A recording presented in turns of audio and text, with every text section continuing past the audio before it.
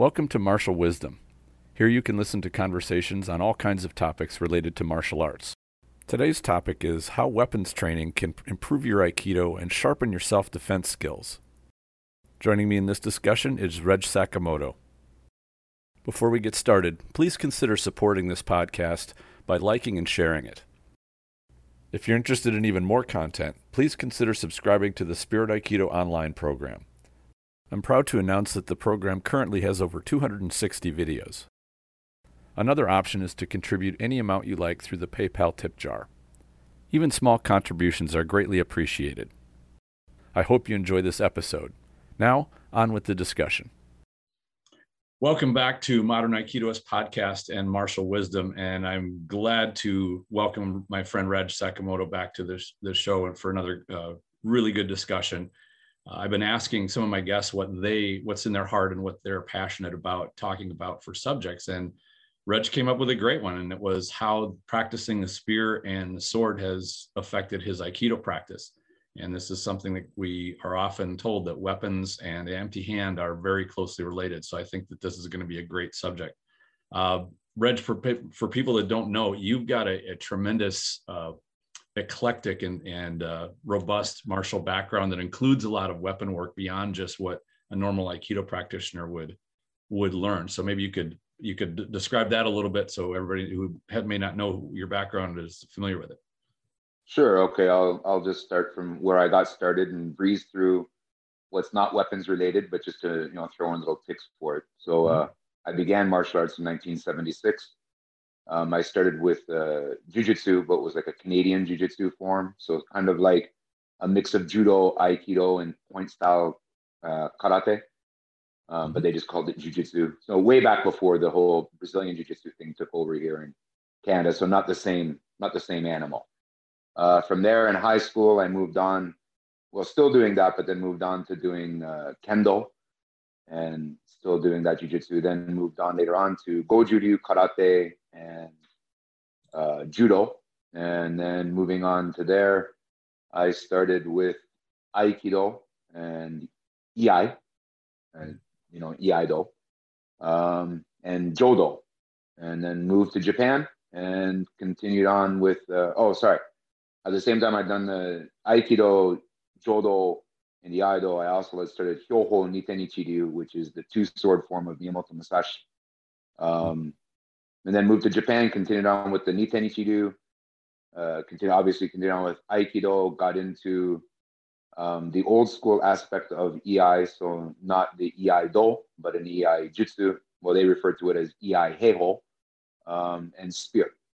And that's the rare one. I think I looked up years ago, and there was, if I remember right, like 3 schools in the continental United States that did any spear practice or spear training at all. I mean, it is a very difficult to find training to get. Well, yes, it is. I'm always so cool with my students. So I've only been back in Canada for the past 5 months. Since being back, I've opened up Hozoin-ryu, which is the spear dojo, and then teaching Iai and Aikido, 2 different locations. And with the spear, I always tell my students, if you don't like what I have to say, that's very fine. You can go and find another spear dojo somewhere else. I'll even write you a letter of recommendation. Good luck with that one. Yep. Spear is one of my favorites. I did a lot of spear work, and it was, of all of the medieval type weapons, it emerged as my favorite. A lot of fun to do it, and boy, you do learn a lot. I mean, it's basically like fencing with a super long rapier. That's the thing that I like about Hozoin-ryu, for example. This Hozoin-ryu has a 570-year history. And the founder of Hozoin-ryu spear and the founder of Yagyu Shinkage-ryu sword, are you familiar with that school, Yagyu Shinkage-ryu? Are you familiar with the school Yagyu Shinkage-ryu? Yes, I've heard of it. Yeah. So the 2 founders, so they've maintained a 570-year history of good friendship. And we in Japan, when I would do demonstrations, we would do demonstrations together, and then we'd do parties together after. So I had lots of lovely conversations with members of Yagyu Shinkage-ryu. And as explained to me by the headmaster of Hozoin-ryu, is that Hozoing spear is sword fighting with a spear. Mm. So it's the same principles, just using a very long weapon. Sure. And that's the key word, is the principles. It's always comes down to the principles, for sure. Yes, it is. Yep. Yes, it is. The details of the variants are less important than those fundamentals. Well, without the fundamentals, you're not. I don't even know what you're practicing. That's a good way to put it. Really not sure. You know. Sure. It's interesting enough. Like, for example, where I teach Aikido, there's a BJJ guy that runs a class before mine. He's really cool. We chat like as we overlap, and I always love the conversations of, oh, you do Aikido, that's really cool. So you're like all like kata driven and stuff, right? We don't really do that. And I'm like, so you put on a gi and you like get on the mat and just try and rip each other's arms off. Well, no, that would be stupid, you know. We like, so tell me how a class goes. Well, we learn a technique. I'm like, uh-huh. And then we like give no resistance and passively like go through the technique. And I'm like, uh-huh. Mm-hmm. And then we gradually add resistance. I'm like, uh-huh. And then eventually like it's just full on rolling. I'm like, so you practice kata? And they're like, no. I'm like, no, you practice kata. They just don't want to say the K word. No, they don't want to say, like it's dirty or something, you know, they just don't want to say it. You know, I find that same thing kind of funny with what I'm seeing in the last, fairly recently, last few months of, you know, some of these jujitsu practitioners are coming into wrist locks and like, oh my God, these are great. Wrist locks are great, but they never say the A word. They'll never say like what the arts where these things will come from, which, you know, it's going to get a chuckle. Very true. Very true. So we wanted to talk a little about today. I'm sorry, go ahead. No, I was going to say, for example, I watched that interview you did with Paul Kale Sensei. Mm-hmm. And that was awesome. It was great. Really. I actually shared it on my Facebook. Very enlightening talking to him. And I love talking with people that have got such a diverse background and a robust one. I mean, for somebody that knows what he's talking about in terms of violence and the mindset it takes to apply yourself in a violent situation. I mean, I would say he's second to none. Yeah, pretty much. Yeah, exactly. But what we wanted to talk about today, the topic you had on your mind, is how the weapons work has affected your Aikido. And I like that you've had the bouncing background, the real violence aspect, not just been a theoretical or an academic martial artist. And by the way, I got a great phrase last week that I've just absorbed and loved. There's a martial artist and a partial artist. And I really attach to that because I've run across so many martial artists from all sorts of arts that they like doing their little thing and they're into that, but the rest of what martial arts has to offer, they just don't have either interest or experience in. And usually if they don't have interest, that's why they won't have experience. But, you know, to me, that comparison of those two terms, martial artist to a partial artist, describes a great deal of the mindset of a lot of people that practice what they like to practice and don't want to get into anything else. Yeah. Well, I mean, unfortunately or fortunately, I guess, however you look at it, I would say that probably most people are never going to physically enact their art in the sense of have to like take on ninjas or, you know, have to fight Steven Seagal to get to the buffet or, you know, or anything, you know, to get to what they, no disrespect intended. You know, but that said, I think, for example, I was talking to, and this does tie into the weapons argument. I was teaching my Aikido class last night, and I was talking to my student, and I said, you know, do you know the concept of Mai? And Mai can be broken down into like a lot of different ways to translate it. The way I like to personally translate it is critical distance. And I said, you know, for every weapon, whether it's hand to hand, you know, you add a knife, now you add a short sword, now you have a long sword against a short sword, you know, and as the list goes on, everything has a different critical distance. Where you're in danger or where you're not in danger, but your opponent is. For example, with the spear, you have a suyari, which is, I'm trying to think how to term it for my American friends. Sorry, I'll just use the metric system. 3 meters or a little more for like the nine unadorned. 10 feet. A little more than that. So, yeah, because it's a little more than 3 meters, but So the not crossed spear, the just straight spear, versus the kamayari, which is at least a good 2 feet shorter easily. And both partners have different critical distance when dealing with each other. Like both have, like the critical distance is different. So where can I hit you where I'm still relatively safe, as opposed to where you can hit me where you're relatively safe? And this changes when you deal with weapons. And in my experience with security and everything else, this is a fundamentally important thing to understand. Now, what I think is funny and why I brought it up in my Aikido class last night is I told the students, I said, are you even aware of what critical distance is? Do you know when you're in danger? And I'm like, most uke act, in my opinion, like a human sandbag, that they make the attack, they're just going to stand there, they're going to resist the technique. But there's like several places where they're in danger and they're just not even aware of it. And so when I stated that to my students, they're like, oh, that makes sense. And I said, well, isn't awareness of danger kind of like the primary, most important thing you should know as a martial artist? Like when you're out walking with your girlfriend or wife or significant other, however you want to term it. I don't know, I'm old. I don't know how the proper political terms go, but don't you want to know when you're in danger? Shouldn't you be aware of when you're in danger? Like, and I don't think you can be a good martial artist without having a thorough understanding of range and a sense of exactly what you're talking about. Of, am I in danger? Am I in direct danger, or I'm right at the edge, or am I well out of range? Right. Because I would say that even a gun has a critical distance. I mean, a gun, if I'm at a distance from you, I'm in a lot of trouble. Now, I'm going to finish my comment with like underscoring the fact that I don't teach gun disarms. I'm not saying you can't do it. I'm just saying I don't do it. I probably wouldn't do it, but whatever, when rubber hits the road, and if you got to do what you got to do to try to like live another moment, I mean, go for it. But I mean, if you have like in movies, I think it's hilarious when you see a guy come up and like put a gun like right, like touching the guy. And I'm like, are you stupid? That at least gives the guy an opportunity to like take that gun away from you. I think it probably has to do with like camera angles and like camera widths and sizes, so to fit in the frame. But I'm like, you're dumb. Like touching the guy with your gun, that's just completely stupid. You have lost your critical distance and you're inside of his. Like, you have no idea what you're doing with that weapon, which is a good thing or possibly a bad thing, either or. Sometimes an idiot with a weapon is more dangerous than an expert. Well, I think that's a general truth of just about everything. Yes. Well, very true. Very true.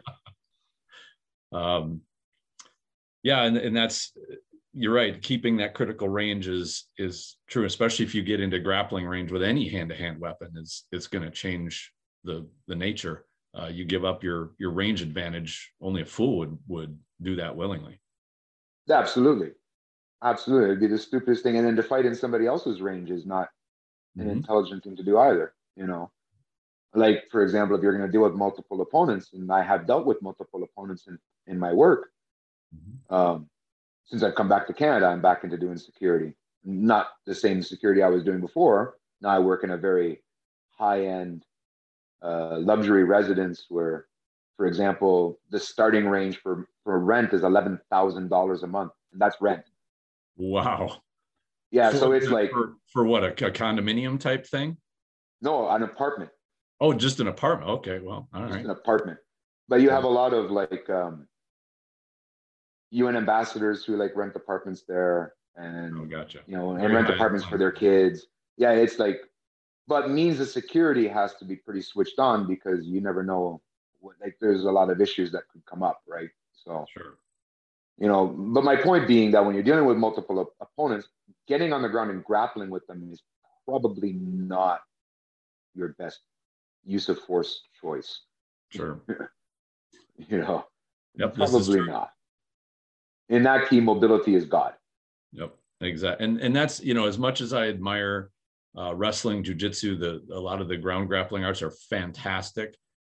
Training so much to go to the ground purposefully can really bite you in the butt when it comes to an environment where you don't want to do that.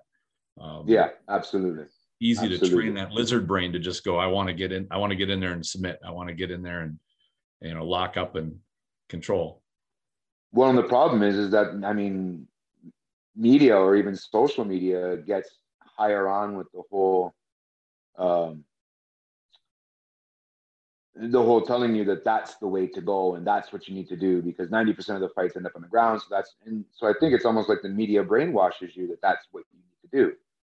Sure. And sometimes that's a good use of force option, and other times that is not a good use of force. You know, and I think that a healthy way to look at it is to make sure that if you are on the ground, that you are comfortable enough there that you can get back to your feet. You certainly don't want to be drawn out of your comfort zone, but don't make it be that you're so comfortable there that's where you want to be all the time. Like there's a line there.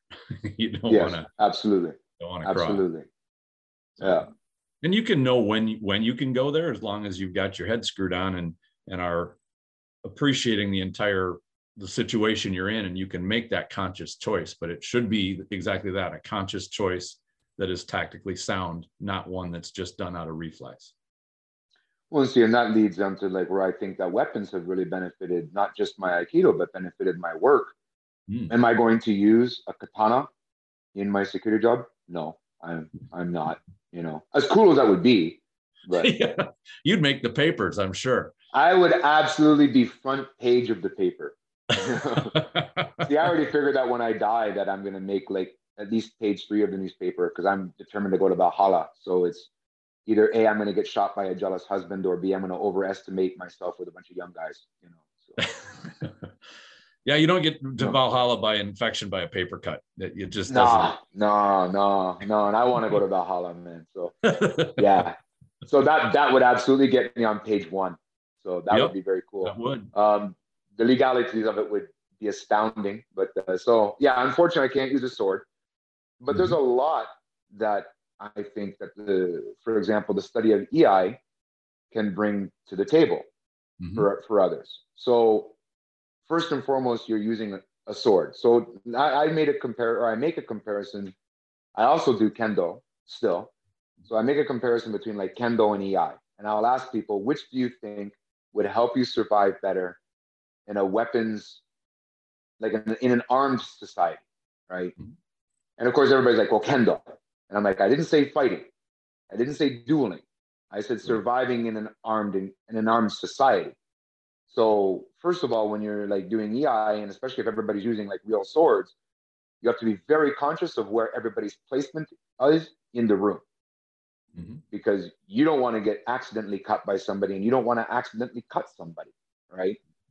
2, I mean, for example, and I'm making a comparison between Kendo and EI, not anything else. So, I mean, in Kendo, you've got the menon, and it kind of gives you this tunnel vision, which is perfect when you're dealing in a contest with one opponent. But in EI, you have kata that are teaching you about like to look with at least 180 to 360 degree awareness. You know, so you have to be very conscious of who's around you and what's going on. And the kata themselves teach you to like look, you know, as you're cutting and doing what you have to do is paying attention to everything that's going on around you, as well as like weapons deployment and weapons retention. There are kata that teach you about someone goes to take your weapon, so how to remove it so they can't take it away, to be conscious of someone trying to take your weapon away. And then weapons deployment. If you carry a weapon, if you can't retain it, and if you can't deploy it, it really has no meaning. It's merely a decoration, right? True. So, I mean, these are the things. They'll tuck a knife into their belt or in their pocket, thinking, well, if I need to defend myself, I'll just pull this knife out. And they never test themselves. How long will it take you to pull the knife out? And if it's a folder, to unfold it. Go ahead and try that. See how that goes. Yeah. Now do it under stress, like you're panicked and you need to get that when thing you got fumbly fingers quick. You know, yeah, absolutely. And so, I mean, when I said that, I offended a lot of people in the Kendo community, which was not my intention to offend them. But they're like, "Oh, come on, you did Kendo. You do Kendo. You know that I can." And I said, "Yeah, but I wasn't talking about being in a duel. You know, I was talking about surviving in an armed society. It's a completely different concept." Sure. And even there, I don't think so. I have an issue with how a lot of people, I think, tend to view like Aikido techniques or view like EI or Koryu or what have you, and that they view it that you're like enacting a story. Buddy attacks with like attack A, I defend with, you know, defense B, subsection 12, The to database get the correct routine. thing. Yep. Yes, like the whole bit. That is absolutely not what you're trying to do, in my opinion. Mm-hmm. In my opinion, what you're trying to do is you're trying to the neural pathways in your brain, you're teaching them to fire in a certain way. I mean, there's always the concept that they talk that you fight the way you train. And I understand what they're saying, but there's a point that you have to develop certain skills. Okay, great example of this. In EI, when you sit down and they call it like a 4-direction cut, so shihogiri. So you stand in the center and you stab the person to one corner, you cut the person to this corner, you cut the person to this corner, and then you cut the person that was in front of you. As an Aikido man, to stand in the middle of 4 opponents and not move my feet and just pivot and cut them is suicidal. Right.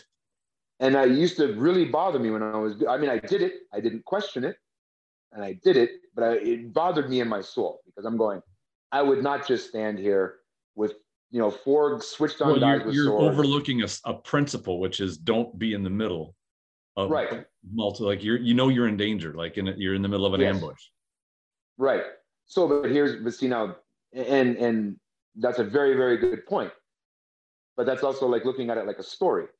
Sure. So the thing that I figured out through more time in doing it was that, it's not about teaching me how to react against 4 people in a fight. There's other kata that teach me other things to deal with multiple opponents in a different way, where I do move and I do get off the line and I do, what it's teaching me to do is to be aware of my surroundings in 360 degrees. Because when you're like cutting and looking, when the eyes are moving, it's making your field of vision change. The other thing is then working on things like how to use your core to rotate when you're turning, how to like cut with your center, as opposed to just cutting with your arms, in ones where like they do that one from a kneeling position and you get up onto one foot and you still like one knee on the ground. Well, how to like shift your weight, because that's a very difficult position to move from. So how to shift your weight.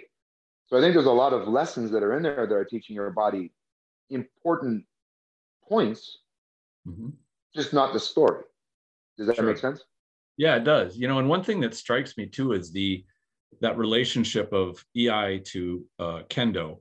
You can make that parallel, I think, to, and this is something I've been thinking about very recently, which is considering the Shodo Seizu principle, that control the first move.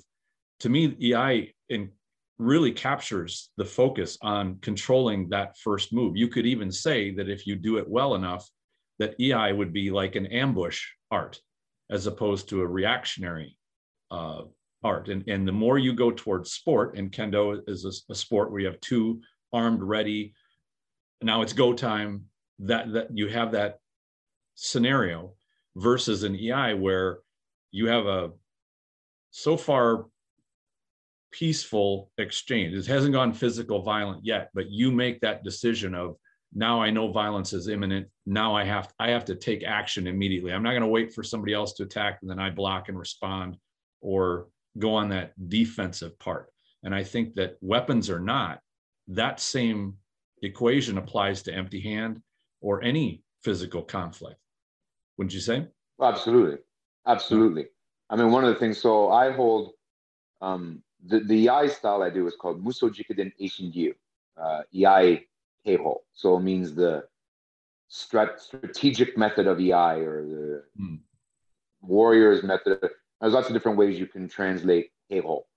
But so I hold the Kongun no Maki, which means like a Menkyo Kaiden, so a license of full transmission in that school. So in the beginning stages, so I find it entertaining when people have like an issue, like, well, look at Iaido, it's not realistic, it's not a samurai art, because you wouldn't wear a long sword sitting in Seiza. And I'm always like, well, sure, historically speaking, samurai did not wear long swords when they sat inside of a house. And actually, they've pretty much proven that they didn't sit in Seiza either. They sat agura, so they sat cross-legged. But anyhow, the point being is that I think it's progressions of teaching how to use your body. That again, it's not a story. So if you look at in the later sections of like Muso Jikiden Eishingyu and their what they call their Okuiai, or for lack of a better term, their secret EI, is you're attacking somebody from like under a shelf, like an outside, like a balcony or a porch. So you're hiding under the porch and somebody goes by and you attack them coming out from under the porch. Or you're in a closet. So there's a kata called ryozume. So you're in a closet and the person's like, you know they're there and you draw from that confined space and stab them through the, it's very unchristian, you know, and it's a lot, most of their oku EI is all about, well, assassination, cutting people down like from a, but what I think is important, I'm not talking the morality of like, is it correct to like cut a guy down? We won't get into the morals of it because your viewers may not like my moral stance on it. But the point being that if you know to practice to do it, you're aware that somebody else will have the same mentality. Yep. So then you're not going to sit with your back to a closet, you know. Right. And I think that it points out a couple of things, and you can even do this in the dojo, is to drive home just how much of an advantage the one who decides to act first gets. And it is absolutely, it is, especially if, you know, if you're aware, yeah, you can, the counters are a lot easier. But if you're not aware, if you're not ready, you're done. I mean, you have nothing but hope and luck to survive an ambush when you're not ready for it, or ready to see what's coming, or to react well enough. You have like a tiny little window, if even. I mean, a really good ambush doesn't leave you any window to respond. Well, I mean, if we look at how it goes of like perceive, analyze, and react, you have to perceive the attack is coming. You need to analyze what the distance is and what the threat level is, and then you react to it. That's a whole lot of time I would not want to spend. Right. Yep. You know, better to be aware of it. Split second, and you don't have time to process much. No, you don't. So better to like, I have a very strong practice in myself. Some of it I've actually learned from EI with people like attacking from under porches or attacking from out of closets and this and that, is I do not walk down the street with like shop doors, like really close to me. I leave a distance. And that tends to irritate some of the other like sidewalk users, you know, because I'm not apparently walking on the correct side of the sidewalk, but I don't care because I don't want to get nailed from somebody from around the corner without seeing it coming. You know, when you turn a corner, I'm not going to blindly like keep my shoulder to the corner and just turn the corner. Even not getting attacked, people walk around corners, they don't pay attention. You're going to smack into people. That's just very annoying. Kind of like you always see in the horror movies where somebody turns around and they back into a dark room. Yes. The dumbest thing ever. Like, why are you doing that? Yeah. Absolutely not an intelligent choice. Tactically not sound. Exactly. And I think you hit it right there, that there is separating the moral fact from just the tactical or the practical application aspect. And no, of course, we don't want to turn people into assassins or killers that are going to be ambushing people, but to realize by going through those scenarios and realizing how vulnerable you can be, just like you said, you know, be careful where you walk, be careful not to go near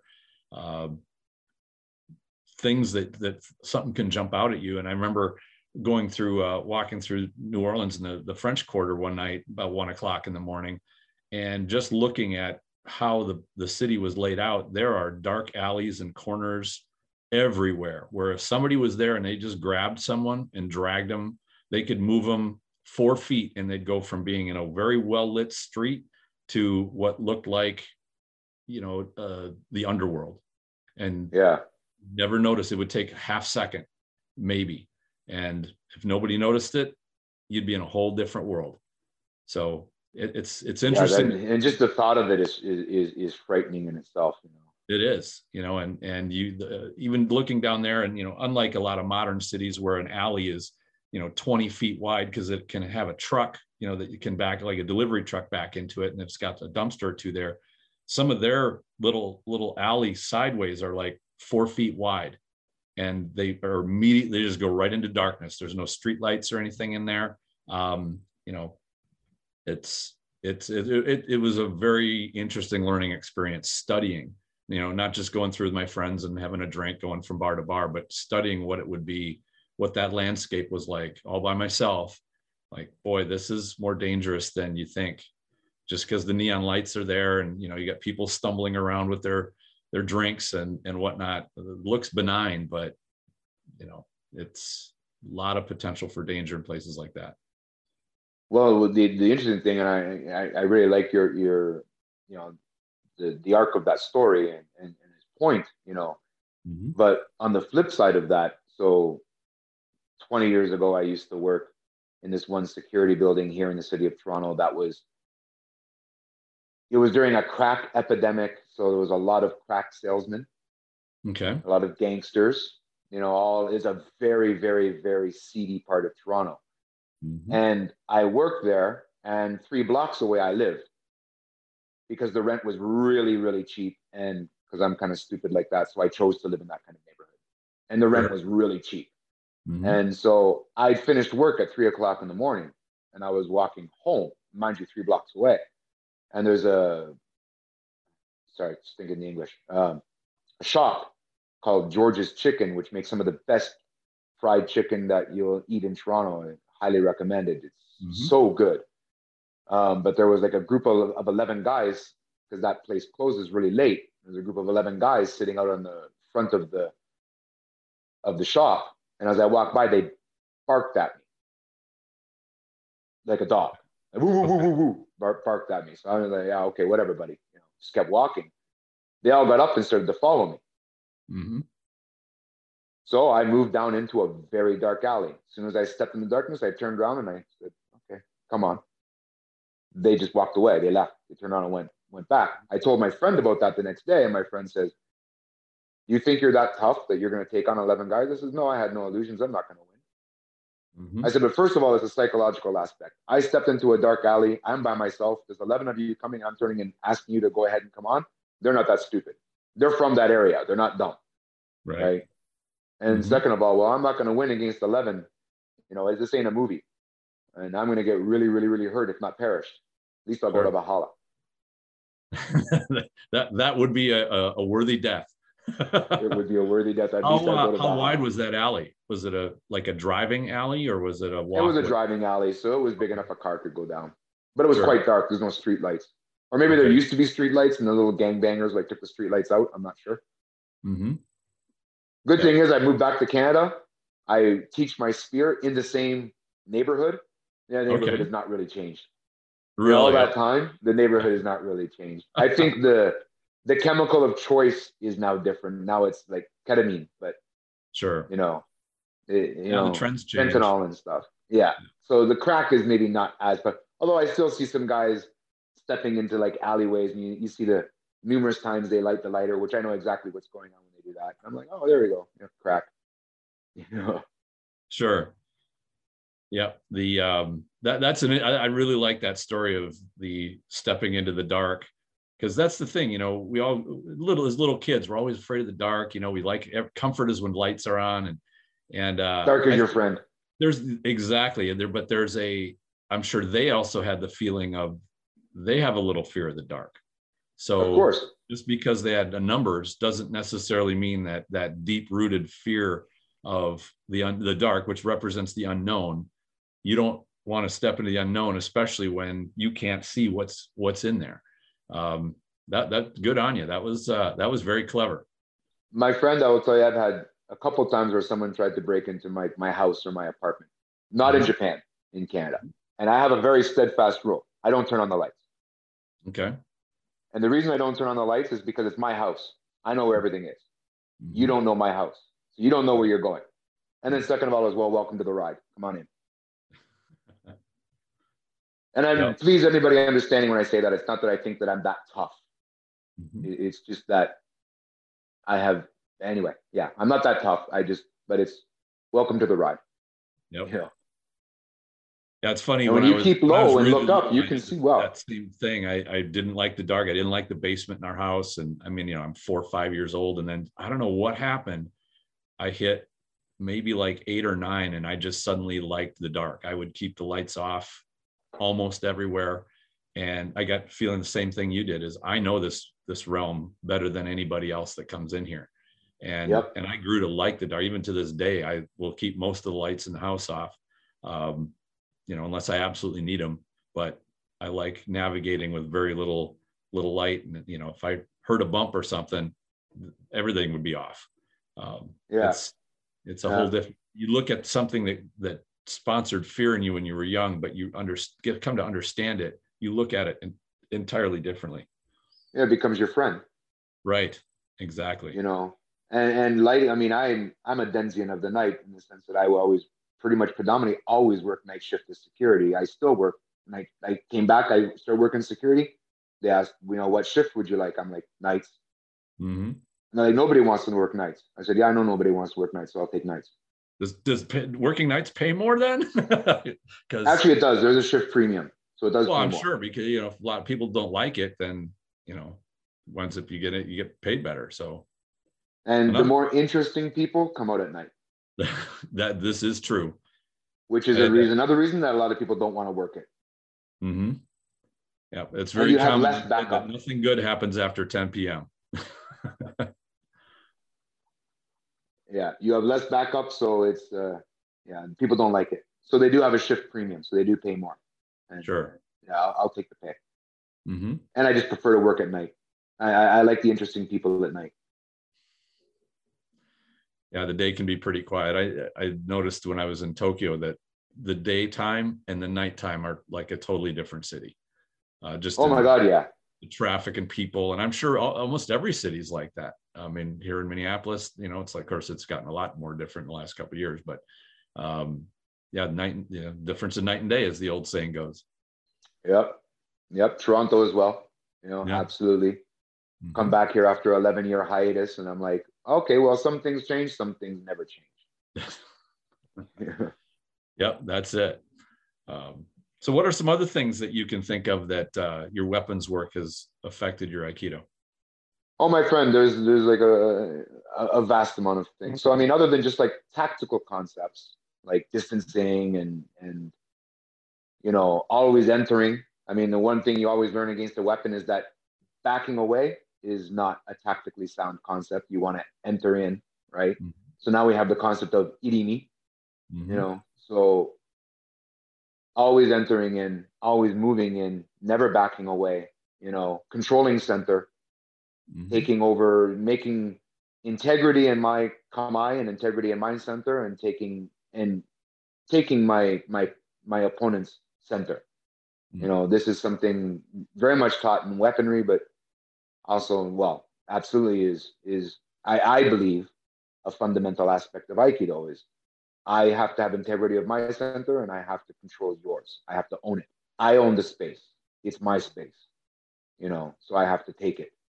I also believe it's not a matter of, I recently talked about like the concept of like Tenkan, that I believe that Tenkan is, so turning or rotating, that if you watch a lot of Aikido videos, it's one of those kind of hallmark signs of Aikido is this spinning, dancing sort of like look, and it looks very visually appealing.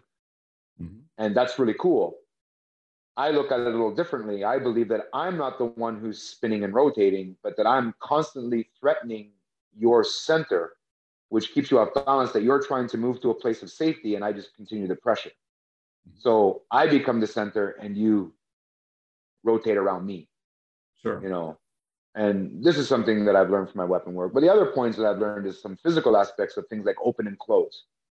Mm.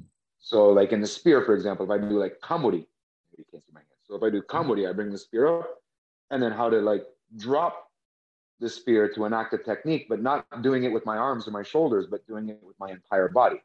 But then opening the front of the body, or opening the back of the body, and then closing the front of the body to create power in the technique. Works as well with sword. You don't swing a sword with your shoulders. You swing a sword by opening up opening your back and then closing your front. And that works very, very well in Aikido technique. I mean, that's everything you should be, in my opinion, you should be doing. Opening and closing. Mm-hmm. The other aspect is, for example, with Iai, of things like Seiza or Tatehiza. Tatehiza is you have one knee up and the other leg in Seiza. If you thought Seiza is uncomfortable, Tatehiza is like the demented like half brother of Seiza that just you go, okay, you Japanese people like really have a twisted mind because would you create that in Guam? Describe that position. I'm curious. So you take your left leg and it's under your butt like Seiza. Okay. And you put your right. So this is my knee. Mm-hmm. So you put your right foot beside your left knee. Okay. Flat on the floor. So your right knee is now up. Gotcha. Okay. Yeah, it's really uncomfortable. I didn't know that it was named that. Yeah, it's called tate. So maybe different schools have different names, but I think some refer to it as like a iai goshi. In my school, they call it tate hiza. But one of the benefits of learning things from Seiza is when you get up and down, and then ones where you have to get up and you're rotating up, is you really learn about like how to close your legs to like enact the muscles to like push your body straight up, but getting up and turning and rotating in some 90 degrees and other ones 180 degrees, while drawing a sharp sword and using it, which there's like definitely a pucker factor involved with drawing a large sword when you're like rotating and spinning on the floor from a kneeling position. The sword is not very forgiving, and she will kiss you when she wants. Right. Yeah. So learning to do those things, even a platform to do the upper body, get it to where it needs to be to move correctly, that would be very challenging to keep a stable base through a movement like that. That's right. So now if you can do that from a kneeling to a standing position, now imagine what you can do standing. You've already developed the base. Right. I always look at what we do in Aikido, or then therefore EI or Hozoin or what have you, is you're building a scaffold. So you're building a scaffolding inside of your body to learn to deal with pressure.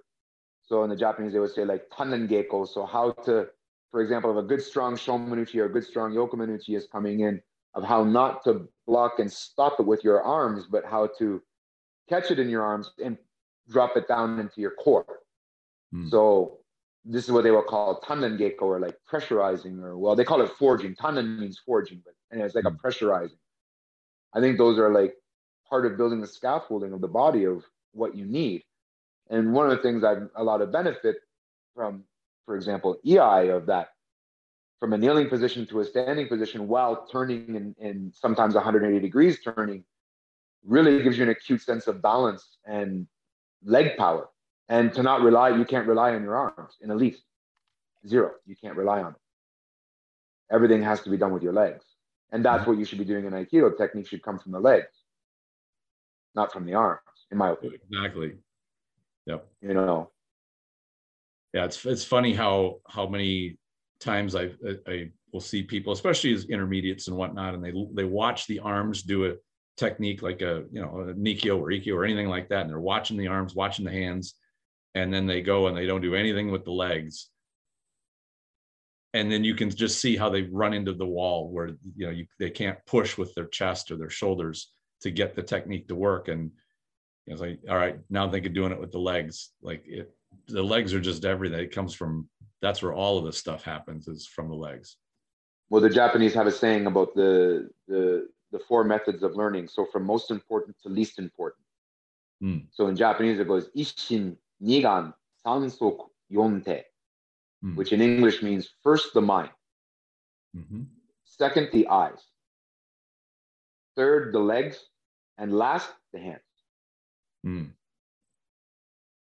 Yeah, I approached it the entire backwards way when I was coming up, because I fell into just what every student does, is like I'd see I remember the very first class I journaled like everything I learned in class, and I remember the very first page of my journal had this really jacked up drawing of what the hand position was, because I was like, boy, this is not easy. I want to try to remember this. And it took me a while to get to the point where my perception was open enough to start realizing, and I almost remember the class that this happened. I was like, I'm watching my instructor, like, what's his hips? What are his hips doing? What's his center and his legs? Because the center moves because of the legs. So what are the legs doing?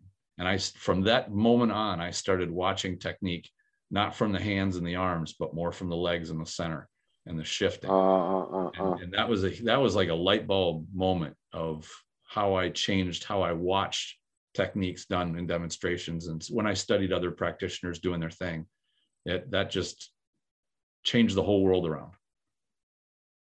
I'm just think that's really cool because I thought I was one of the few people who used to keep a training diary and do little drawings and stuff because I used to do that too.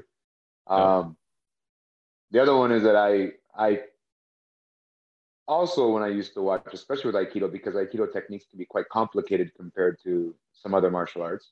Mm-hmm. So I used to but I've been doing, I don't know why, but I used to always watch my teacher's feet.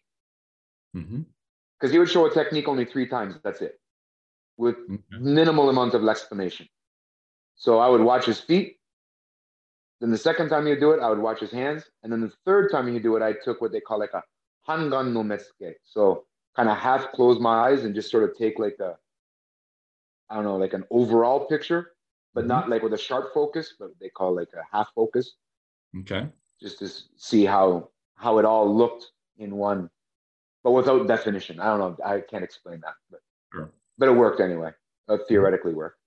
Yeah. That's the proof is in the pudding. The more I go along, I really do like watching the feet because they will, the more you understand balance and posture, the more, in my opinion, you start to see the bad habits that come out in the feet. They're like little signs almost they'll tell you what's going on with somebody's movement. And it's really fascinating. Well, my friends, for example, in Hozoin, they have a kuden. So kuden is like a verbal teaching. So they say, with the spear, keep your hands in tai. So in this case, when they write the character for tai, it means waiting or no tension. And keep your feet in ken. And in this case, when they say ken, it means with tension or active. They said that you should enable technique like a waterfowl. So what that means is that the legs drive everything and the upper body should look very relaxed and calm. Mm-hmm. Yeah. So that but everything is driven with the legs. And I, in teaching that last Sunday, even with my sword students talking about it, I said, you're trying to create pressure with your spear using your hands. Mm-hmm. And that's completely wrong. I said, if you're trying to create pressure, and I got this from Kendo, pressure starts with the feet. You create pressure, or seme, you create it with your feet. Absolutely. Mm-hmm. And it's one of the things that I like your podcast. I like that you have a very wide range of looking at things, and you get a lot of really interesting people on here other than myself. Yeah, I've lucked out finding some great guests, that's for sure. Oh, really interesting people. And one of the things that a lot of times I get almost disappointed with Aikido. Mm-hmm. And it's not Aikido's technique. It's that a lot of Aikido people tend to look at everything in a very, how do I say this where it's not so insulting? Because I'm not trying to be insulting. A one-dimensional way. That is the technique. So they don't bother talking about, well, how do you get from A to B? How did we get to the point that I'm getting into a technique in the first place? Mm-hmm. How do I create pressure?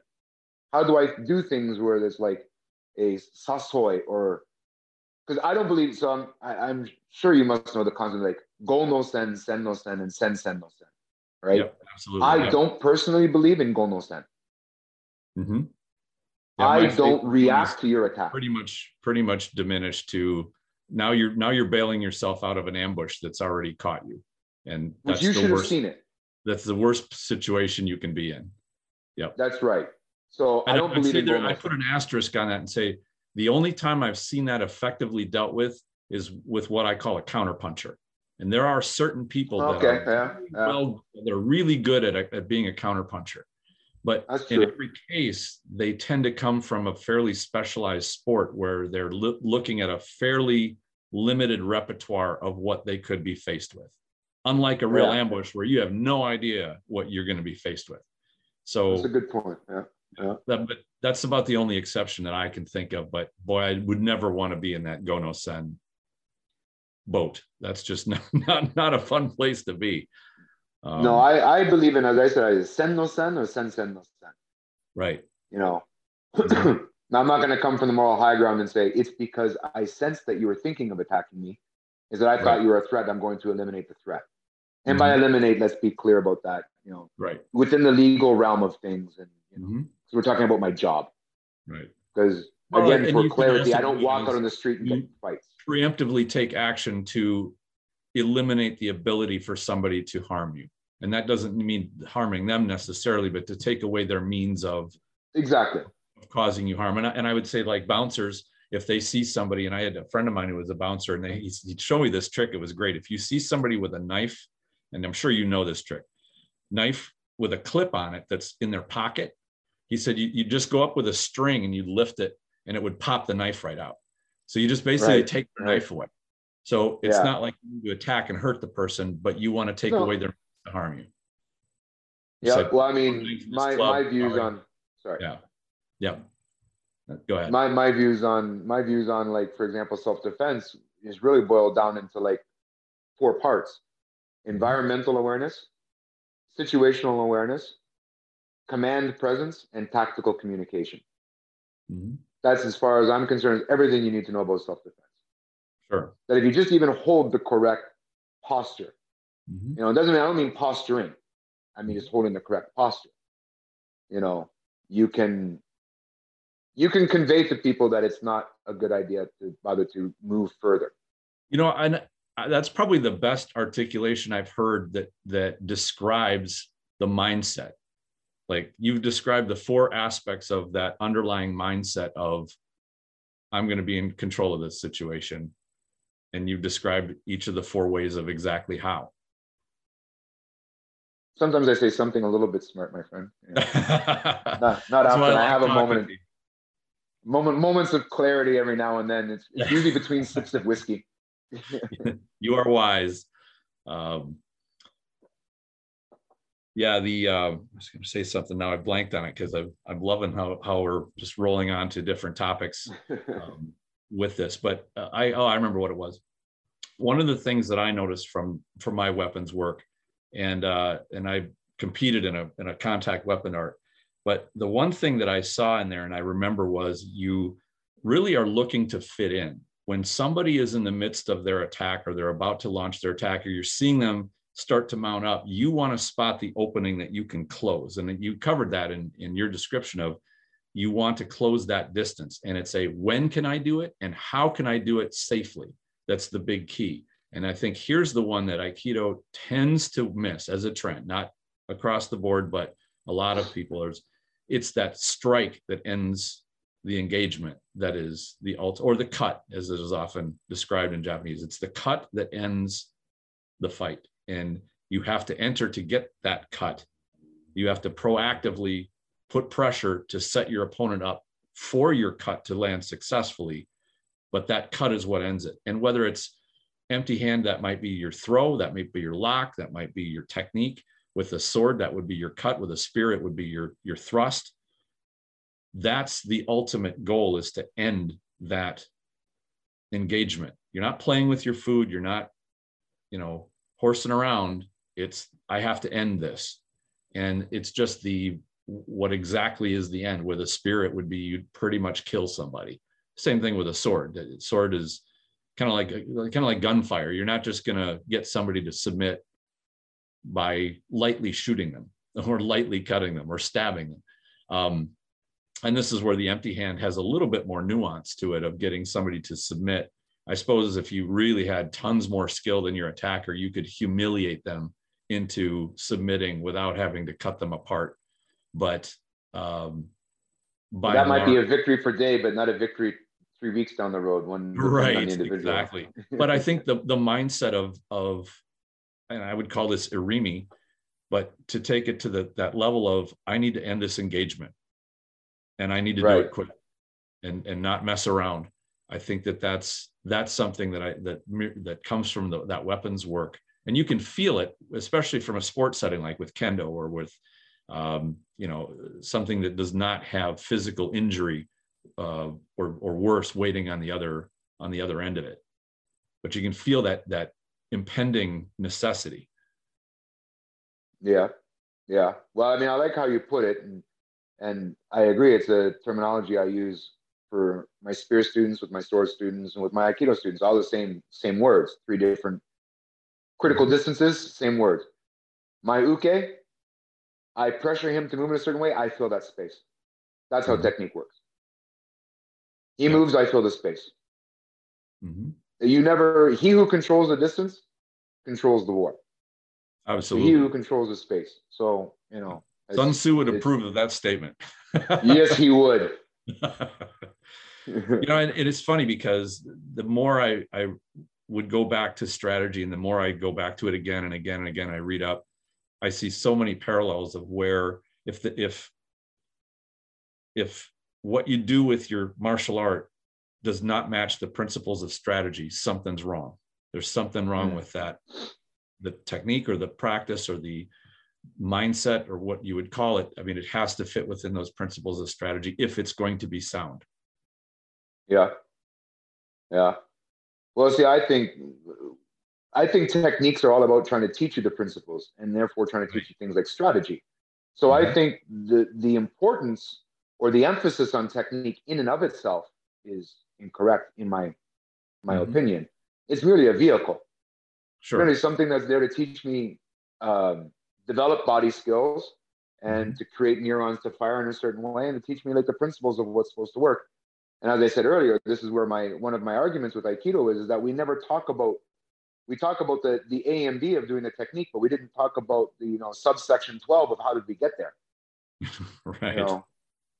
And as you mentioned that, I thought of, the line that Bruce Lee put in Enter the Dragon about, if I point at the moon, don't look at my finger. And I think a lot of that happens with when you do technique. You just think of walking through, trying to put your feet in the right place, hands in the right place. All you're doing is really intently staring at the finger. I mean, you need it to guide you, like the finger pointing at the direction, but it's not the finger itself. It goes well beyond that. And there's a point, for example, I think in teaching Aikido or in teaching sword or teaching spear, that, it's a matter of just learning the shape. So you have to spend the time to learn the shape. But I think there has to come a point that you go beyond the idea of just the shape and you have to start talking about, well, what is the underlying principle? How does uke move this way? How do I force them to go where I want them to go? Because in my opinion, that's what Aikido is. Aiki is to make your opponent do what you want them to do. Takeda Sokoku said that to Ueshiba Morihei Sensei, and Ueshiba Morihei Sensei told that to his student,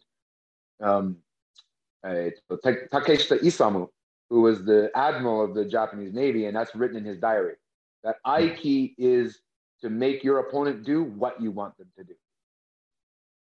Nice. So I really look at that. Quite a few Aikido people would find that disquieting. Of course they would. Because it seems obtrusive. It doesn't seem like you're just letting uke's energy be, basically come towards you, which any smart warrior or fighter would be. I don't think they'd find that comfortable letting their attacker do what that attacker wants to do. It's much better to influence and control, even through subtle and cunning means rather than brute force means, obviously. But I think that, I've heard a lot of Aikidoists condemn the concept of controlling someone and thinking that it's only brute force that does it. But it's often other influences that are not brute force that like you said, the pressure, the positioning, controlling range, all those things are quite subtle, but when done well are very powerful. Yes. Well, and for those who hear and found what I have to say disturbing, my apologies. And if they write me a letter, I will send them a gift certificate for granola. And some soy. And some soy, that's right. Some soy and some granola. And I'll tell them, I'm sorry, I didn't think I couldn't hear them over the crunching of the granola. So, Soak it in more soy. Oh, funny. Well, and that's, if there's one thing that I think has been neglected in a lot of Aikido, is that Arimi part. Do you have the option? Can you go and finish this? And if so, do it. Don't delay, get it done. And then, obviously the technical part is seeing the opportunity, knowing what's an opportunity and what is not, being able to recognize it. But if you recognize it and you don't have the heart to say, all right, there it is, and I'm taking it. To me, that's that warrior mindset part, that assertive side of the brain that says, there's my slot, now I need to go. And this is going to be over in a second or two. Well, I mean, maybe my history is off, and I don't claim to be a historian. I'm not a researcher other than the schools that I belong to, in the sense of the Koryu that I belong to, where I do research their stuff. But I never heard of any dojo trying to create a bunch of beta individuals. So to take a mental stance of something, and some people will view it as being aggressive, and it's not aggressive. Assertive and assertion and aggression are not the same thing in my opinion. Mm-hmm. And to be assertive, I don't view as a negativity. Mm-hmm. Then again, I also don't view a certain level of aggression as being like a negativity either. But sure. I mean, as I get older, a certain amount of that gets tempered. In my youth, of certain neighborhoods and environments I grew up in, that if you were not assertive, you would have had a whole lot of trouble.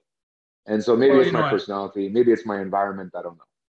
I've heard from some of my friends in law enforcement that about 8 or 10 years ago here in Minneapolis, they started pulling street patrols back, just because it was being viewed as being more politically correct to not have as much of a police presence downtown.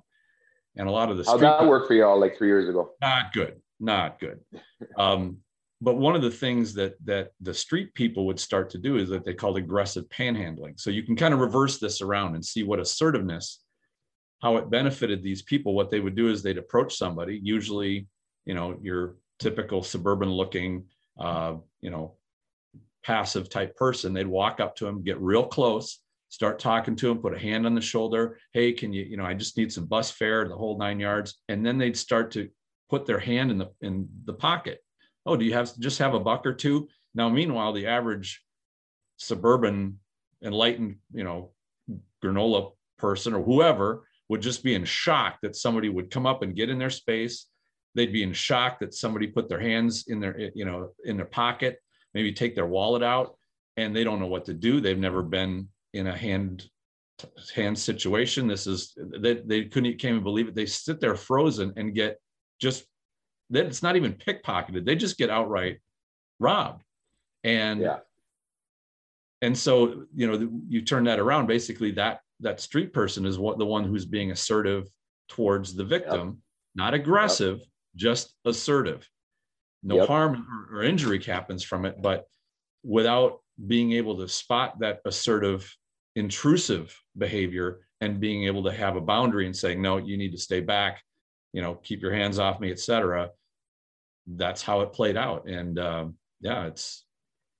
I had it beautifully put by a friend of mine who works in Canada here. We used to work together in the hospital in security, and now he works for a nuclear power plant in security, which is in Canada has a whole different mandate because of terrorism and that, he's a very switched on guy, takes a lot of like college courses on like criminal intelligence analysis and stuff like that. So we have a lot of really interesting conversations, and is a Kyokushinkai karate guy. So he's a very interesting guy. So we talk, and he said, at one time society knew there was the wolf and knew the need of, the sheepdog, knew the worth of the sheepdog because society knew there was a wolf.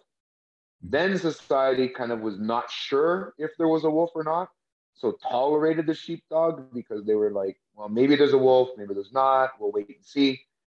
And the current generation seems to think that the wolf is just a misunderstood pet. Right. Yep.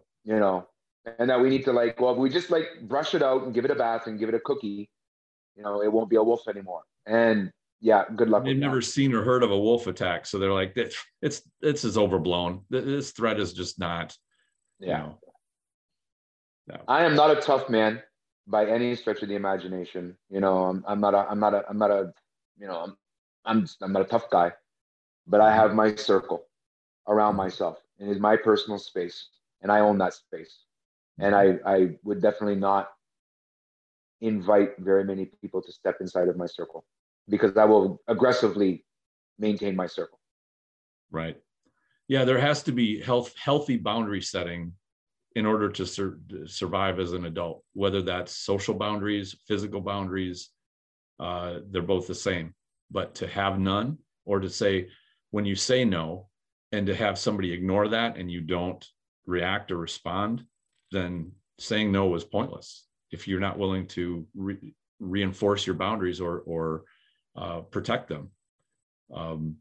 And I think that's a common thing with people just getting taken advantage of in general, whether it's, hey, can I borrow your lawnmower? And if you can't say no, there goes your lawnmower. Okay, can I borrow your car? Well, no, you can't say no, so there goes your car. I mean, well, the funny thing is now the current generation of people, sorry.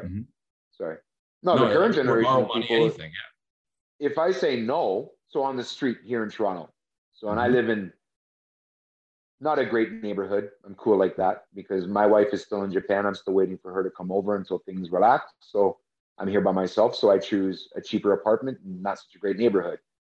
So other people are like, hey man, give me some money. You know, hey, give me some change. Give me some money. I want to buy a coffee. Buy me a coffee. And I'm like, no. And they're like, why? Why? Then I'm like, you know, we have a social contract. You asked a question. I give you an answer. Therefore, our social contract is finished. You know, there is no need to further debate why. Yeah.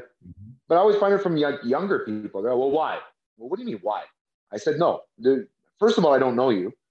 And second of all, like, I said no. That's the end of the story. What's with why?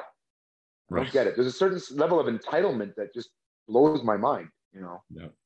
Well, you owe me an explanation. Well, they haven't said that, you know, but you know, I could see it between mouthfuls of granola. Like, you owe me an explanation. And it's like, no, I don't owe you anything. And I gave an answer, and that's the answer is no. And that's it. There is no why. I don't have to explain it to you. You know. You asked a favor, I said I don't think that's being cruel or harsh. That's just being forthright. It's here's the boundary, you know. And this could even go for you know, a young lady or girl going out on a date, and so their date starts putting their hands all over her, and she says, no, don't touch me. Absolutely. And I think I would love to see where more women really would love it with a tactical presence and a command presence and tactical communication to learn if a guy decides that, well, no means yes, or whatever. No, buddy, get it. No, I've never, in my 52 years of living, you know, rotating around the sun, you know, I have never been you know, a girl, if she says yeah, no, then no, yeah, no is no. And that's it. I got no right to invade your space. If you don't want it invaded, it ain't invaded. You know, I'd like to see more women be able to take control of that. That would make me happy. That would make me happy as well. You know? You know, and I realize there's usually a disparity of force, you know, because women tend to be smaller, tend to be weaker. You know, but I do think, and I love the concept I got from another instructor many years ago, the 8-pound cat. You know, the 8-pound cat, house cat, doesn't seem like much of a problem. You try to give it a bath, and then it turns into a big problem. So just size alone, is not as much of a factor as the heart and the passion behind not taking a bath when you don't want one. Oh my God. I've told women, if a guy comes up and he gets aggressive and gets in, I mean, you have to judge use of force and when it's reasonable, but hit him in the throat, drive your thumb in his eye, because men will protect their groin. We get kicked in the groin since we're kids, so we've learned very quickly to protect it. I hit him in the throat, go for his eyes, just rip into him. You be that nightmare he never wants to, you know, eat his ear. No. And I think any adult that's dealt with a tantruming 9-year-old or 7-year-old knows just because you have size on them does not mean they're easy to handle or easy to control. That's far from the truth. Of course, having training is definitely preferred, but having that heart inside of you that says, no, I'm not going to be controlled and I'm not going to be dominated I think that's the important part. If anything, training helps kind of fan that spark of defiance within somebody into a flame, into a full-on fire. So they not only they know that they have the tools, they have the confidence, but can let that side of them out and say, no, this is not going to happen. I think that's every adult, every human being needs to have that level of some level of confidence in about their setting boundaries and enforcing them. Yeah. Yeah. Although I think we may have strayed a little bit from our original topic of the weapons and whatnot. Well, but we haven't, though, really. Yeah, I think that weapon does give you that emboldening type of a feel. When you pick up something meant to do damage, you feel like you are now empowered or you are capable. So let's sum it up this way. When I pick up a spear or when I pick up a sword, I realize that I'm holding a tool with an intent. Mm-hmm. I'm not going to use it to cut vegetables, you know. Mm-hmm. I'm not going to, it's not there to open a bag of chips. You know, I understand what its purpose is. You can look at it. It's very easy to understand. It's clear as day. Herein lies what I think the Aikido community needs to accept. And I think they need to accept it and realize they're not losing something at the same time. Does the message of Aikido of like peace and harmony and everything, is it a good message? Well, let's just take a current look at our world. It's a good message and it should stand. But it can only stand if there's a martial integrity to it. A pacifist who has no other choice, a pacifist that has no other choice but to accept the road of non-aggression is not a true pacifist. A pacifist is a person who is capable of exacting a great amount of aggression and chooses not to. Mm-hmm. It's their choice. That's a real pacifist, in my opinion. So, although given our current circumstances, global circumstances, meaning that absolutely the message of Aikido stands. That said, I think we need to realize that it's a martial art. There was no way, when I look at Ueshiba Morihei Sensei's book in 1936, Budo. I think it was 1936. It might have been 1939. But anyway, Budo, martial way. We need to view it as the tool that it is and understand that this is a tool that has a purpose. And I think if we understand that tool has a purpose like a sword, and since Aikido is often referred to as the physical principles or the physical manifestation of the sword, I'll leave that for much more intelligent people to talk about, that we understand that it's a tool with a purpose. If we keep that purpose in mind and train with that purpose in mind, it doesn't mean we have to give up the other message. If anything, it gives us a way to enable that other message from a position of power as opposed to a position of no choice. And isn't that where the phrase of the sword that gives life and the sword that takes life comes from? It's one of many, yes. To that, yes. Sword is a sword. Like I said, it's not made for spreading butter. It's made for a specific purpose. And, I've also heard it stated as, where my sword is drawn, peace follows. And you could argue with that one and say, well, if a tyrant kills a rebel, then there's peace, but it's the tyrant's peace. He gets to still be a tyrant. And so I think that would be a fair perspective. But the fact that you can't just, kill your opposition, but the idea that there's conflict, and within that conflict, I suppose the next thing you do, like, all right, now who's in the right? Is it the rebel, or is it the tyrant who's in the right that determines the justified use of violence? And but that becomes a matter of morality then, not so much which one had the ability to end the other one. And generally the tyrant has the ability and the rebel has to fight to get that ability and often loses. But it then comes into that moral range. And this is where I think pacifism is attractive as a moral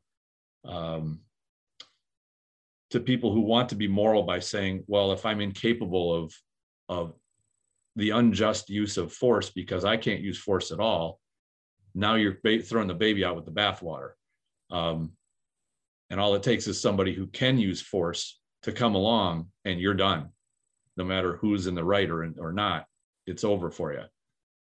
Well, all it does is it takes your inability to act and puts the responsibility on others. Well, society then needs to look after me. Right.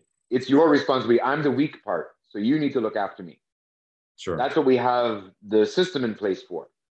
I'm like, well, that's all in good, and law is important, and we need to keep society needs to be harmonious, and we need rules to govern us because we're pretty stupid hairless apes. And if we don't have any rules, then anarchy is not a good idea. But the expectation for, I think my issue is that the expectation of society to protect me and look after me, I don't like so much. But that's because I don't like most people. It violates the basic human behavior that nobody protects their own stuff like they do. Nobody else is going to look after you or your belongings as well as you will. Yeah. That's just how human beings behave. And, as we say down here, you may have had the same phrase up there of, when seconds count, the police are minutes away. And that's just pure logistics. It has nothing to do with morality. That's just pure on, that is what it is. I love it. That's a beautiful saying. We probably wouldn't say it in Canada because Justin wouldn't approve of that. He used to be a drama teacher and all. Oh yeah. So is he out of hiding yet? Is he still in his base? Oh, see, I love you. That's awesome because that's something that I immediately feel. As soon as that convoy thing got going, he suddenly needed to have 5 days of self-isolation. I'm like, that's the problem when you have a beta male trying to exert himself on a world stage. Yeah, and that's also the thing of tyrants is they're often cowards. And this is the same thing with bullies, same things with thugs, same thing with, right down the line is that aggression comes from a deep-seated fear or trauma. Now, you don't need to turn into a psychologist, but you still have to recognize it and know that, they're probably not as scary as they're making themselves out to be. And, I like it when people will stand up to bullies and thugs because they are cowards. Yep. So very well put, my friend. Thank you. That's bullying is a topic close to my heart. I wrote a book on it because I feel very strongly that, especially with children, boy, there's no better time to learn how to deal with bullies when they're real amateurs than when they're kids. Yeah, when that's true. They aren't corrected when they're kids, when it's a pretty low ante on the table, they grow up and be adult bullies. And then it starts getting out of control. And in order to correct it, it takes a lot to get them back on track, and a lot never do. Even when they do get their ass whipped a number of times, they never learn that, being violent on other people is not the way to go. Yeah. Agreed, my friend. Yeah. Very cool. Well, we've covered a lot. Is there anything more that you can think of you want to toss in here? No, I think I pretty much had diarrhea of the mouth and spewed it all out there for everyone to do, to. Well, I'm glad we get to chat again because I always get a lot out of our discussion. So it's always fun. Oh, it's always nice to see your handsome face, sir. Well, thank you. And welcome back to Canada. It's nice to have you back on this side of the planet. I'm not sure yet whether I'm happy about being back in this country, but that's okay. That remains to be seen. Well, you have to be happy about getting your own dojo up and going, and it looks like you got some students. That's true. Well, working, it takes, nothing helps itself. So that's true. I'm just I'm a determined individual. Yeah. The world needs more of you, my friend. Oh, no, they don't, sir. That would be the worst thing to ever wish on the world. Oh, very good. Well, thank you, Reg, for coming on and having another great discussion. I got a lot out of it as usual. Stay warm up there, and I hope things go well for you. And I hope you get to rejoin your wife and have her come back as soon as possible. Yes, thank you, my friend. You take care as well. All right, take care now. Thank you very much for listening, and I hope you enjoyed this discussion. Stay tuned for more episodes. I've got some great stuff on the way very soon. In the meantime, enjoy your training.